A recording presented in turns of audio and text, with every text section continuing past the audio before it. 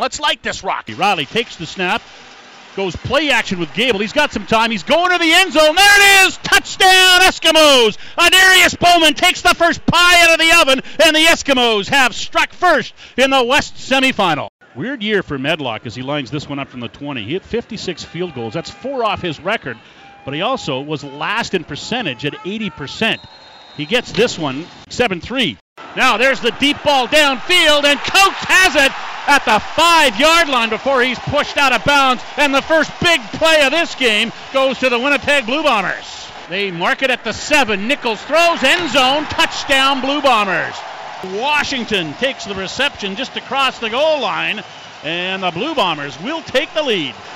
15 of 16 during a brief regular season for Sean White. This one is up, and it is through, and the Eskimos have tied this game up at 10 thanks to a 23-yard field goal from Sean White. There's the punt, and it goes over the head of Fogg and into the end zone. Good decision by Kevin Fogg.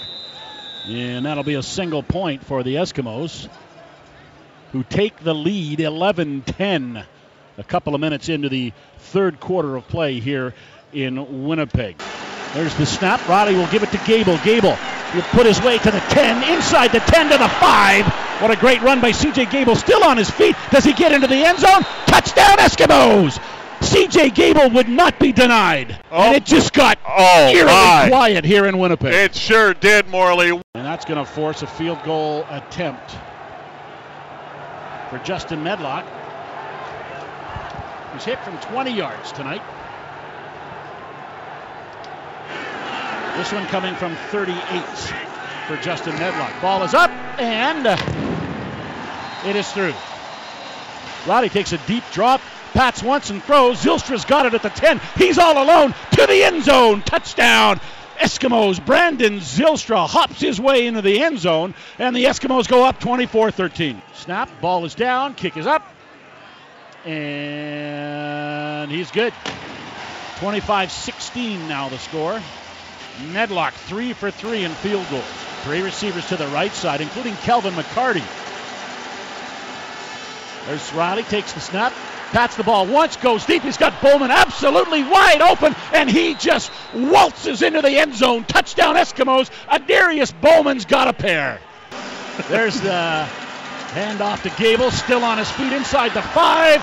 He leaps into the air. Touchdown, Eskimos. C.J. Gable with the touchdown. 38-16 now the score. Running away with it now are the Edmonton Eskimos. This was a 10-10 game at the half, folks.